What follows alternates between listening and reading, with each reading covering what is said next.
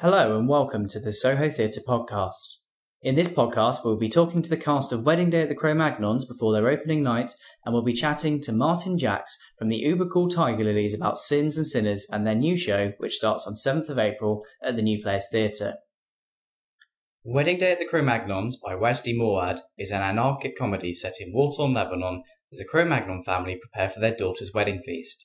It's the opening night today, the 2nd of April, and earlier I talked to the cast members Patrick Driver, Beverly Klein, Celia Miras and Karina Fernandez. So guys, can you tell me about the play?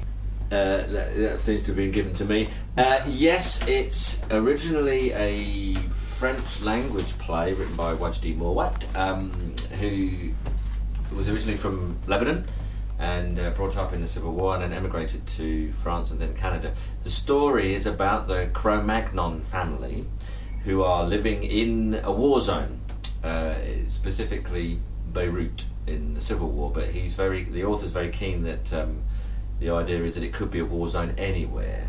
It just happens that he was brought up in that war zone. So the family is preparing the wedding feast for their daughter Nellie, who is a narcoleptic. And they're preparing this feast because they want something positive, life-affirming to do in the middle of this war zone, which is very difficult and makes going to the shops or anything very hazardous. So they're just desperately trying to live and do something normal on this particular day. There are complications. There's no bridegroom, which is a complication. Nellie is falling asleep all the time. There's lots of kind of chaos, there's lots of bombings and all sorts to cope with. So it is, and electricity keeps going off. There's food issues, there's sheep that struggle to be made into mutton. It's very difficult to cook mutton when there's no electricity. Lots of issues for them to deal with. And so it is a farce, I suppose. But with a very kind of European theatre background rather than an English theatre background, I would say. And so have you found it difficult to maintain that level of humour along with... Oh yes, it's something... not funny anymore. No, we are trying to... I think we all do see it as a comedy, but with quite sort of black undertones or overtones. And so it is a bit of a tightrope that we're all walking, I think.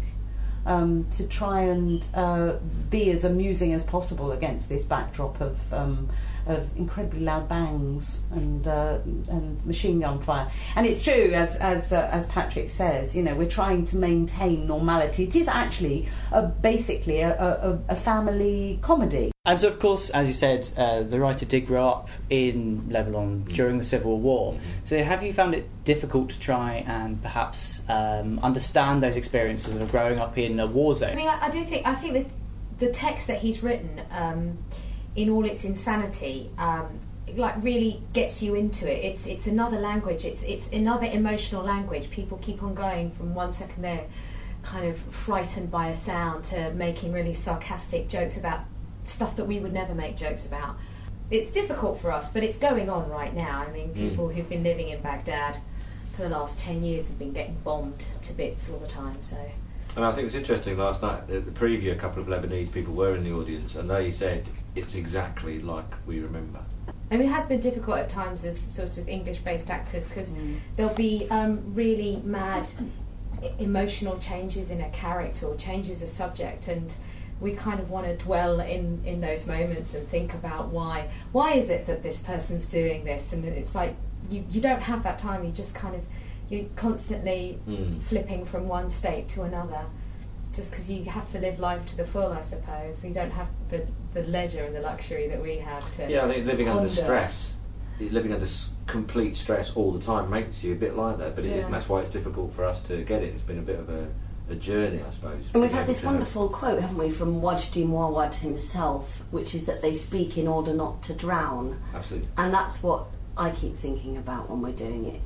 That the language is very fast-paced, and there is this huge kind of constant dichotomy between dealing with the tragedy of the situation and also dealing with the banality of and the practicality of eating and getting dressed and cooking and all these things, and it all sort of forces itself through, no matter this filter of weirdness and war, and it's sort of, you realise that we'd probably be like that if we, God forbid, were in that situation. And so, Patrick, you're also the producer of the play. Yes. As well as playing Nave, the father. Yeah. So how did you and Patricia Benneker, the director, come across the play? Because Dialogue Productions, the company, historically has done basically international work. We started out doing German plays because Patricia's German, but we've kind of broadened the remit. And Patricia thought it might be interesting to look at what's going on in French-speaking Canada. I think from the recommendation from a theatre company we met up in Edinburgh one year that said it was a very vibrant scene over there. And so she did some research, she looked on the internet and read lots of reviews, and Wajdi's name kept coming up, and this interesting Lebanese-born young man writing in French about his experiences in the war.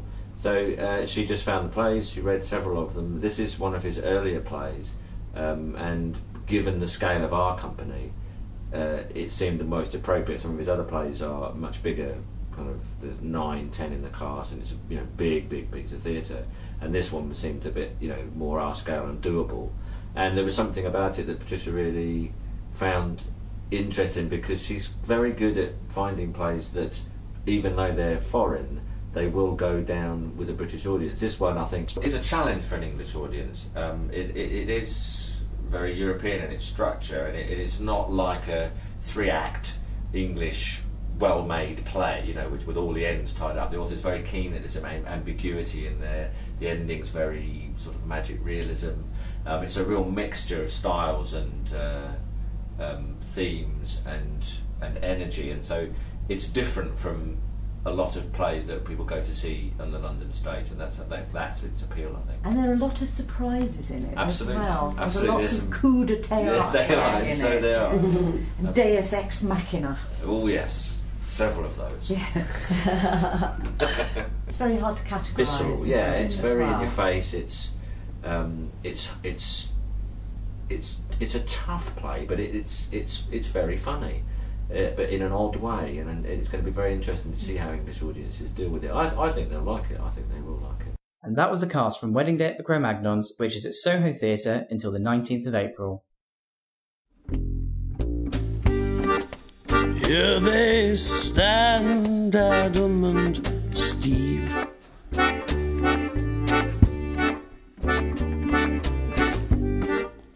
eating apples from a tree.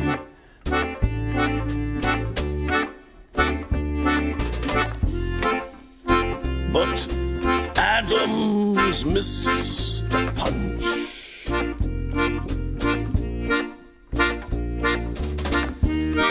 and he's a nasty little. So from heaven cast away. Starting next week, the world-famous Tiger Lilies will be returning to the West End with their new show 7 Deadly Sins, which also features puppeteer Nathan Evans and burlesque dancer Ophelia Bitts. Martin Jacks, lead singer of the Tiger Lilies, is currently with the band in Switzerland as they prepare for a warm-up gig before coming to London, and I talked to him earlier about Sins and their new show. So Martin, can you tell us what the new show is going to be like? In London, the show will be it's called the 7 Deadly Sins, and it's the story of the journey of Punch and Jude, who are a couple of puppets from the legendary Punch and Judy glove street puppet tradition. This is Punch and Jude, so it's a slightly more kind of contemporary, gay. I suppose they're gay glove puppets, and it's their journey from the Garden of Eden through being cast out of the Garden of Eden into the earthly realm, where they perform with the aid of song the seven deadly sins, and then their eventual fall into hell. So what would you say is your favourite sin? Well, I suppose the one I'm the most guilty of, probably I would say, was probably gluttony, closely followed by lust. But of course, you see, the thing with sins generally is that they're depending on there's a kind of a hierarchy of sins, and the greatest sin of all is the sin of pride. And pride is the sin which I think I actually sing the opening lines of the song related to pride is of all the sins in all the world, the worst of all is pride, for it's the one, oh like my love, we don't see till we die.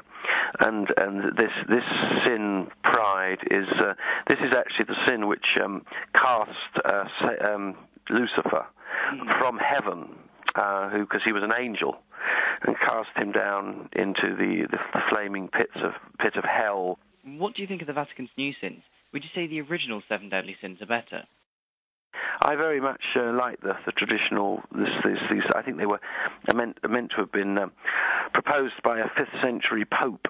But I like them very much. I think they're actually. I think they're I didn't really think much of this new set of sins that the Catholic Church has just brought out. It seems to me they're rather a kind of it's a bit of a cheap PR stunt, really, and they're actually rather completely. I don't even think they're even right the way they've kind of. They don't even see. They're not sins. What they're talking about. They're kind of more like actions. And I think the things about the 7 sins are talking about actually the real primal energies within us. Whereas what they're talking about is actually destroying the environment or excessive wealth. But these are all just results of the 7 sins. Yeah. So I think that's rather, as I say, I didn't.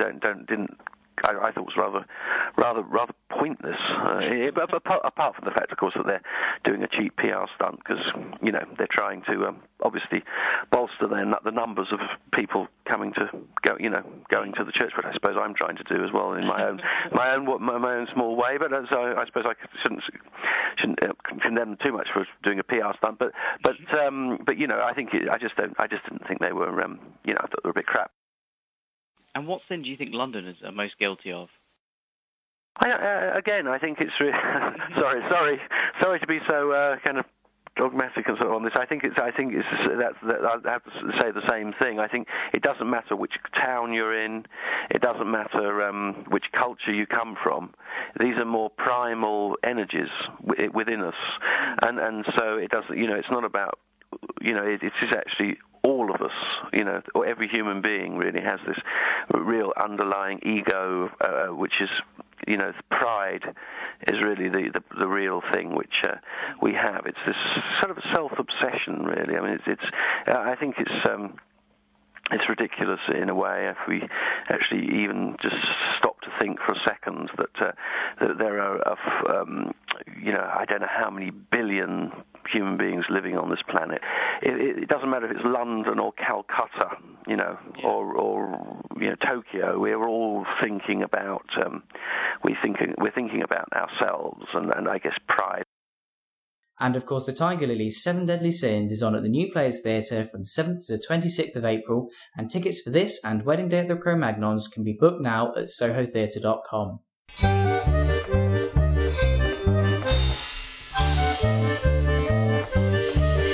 Are you angry in the morning? Are you angry late at night?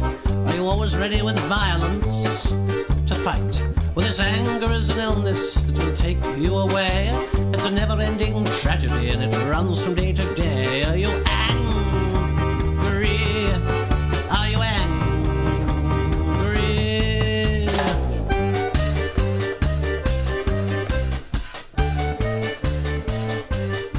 Angry. So, that was the Soho Theatre podcast. For more information or for details on our upcoming programme, please visit sohotheatre.com. And if you have any comments or queries, email me, Alex, at sohotheatre.com. Our next podcast will be coming soon, and I'll be chatting to Julian Fox about London's Lidos.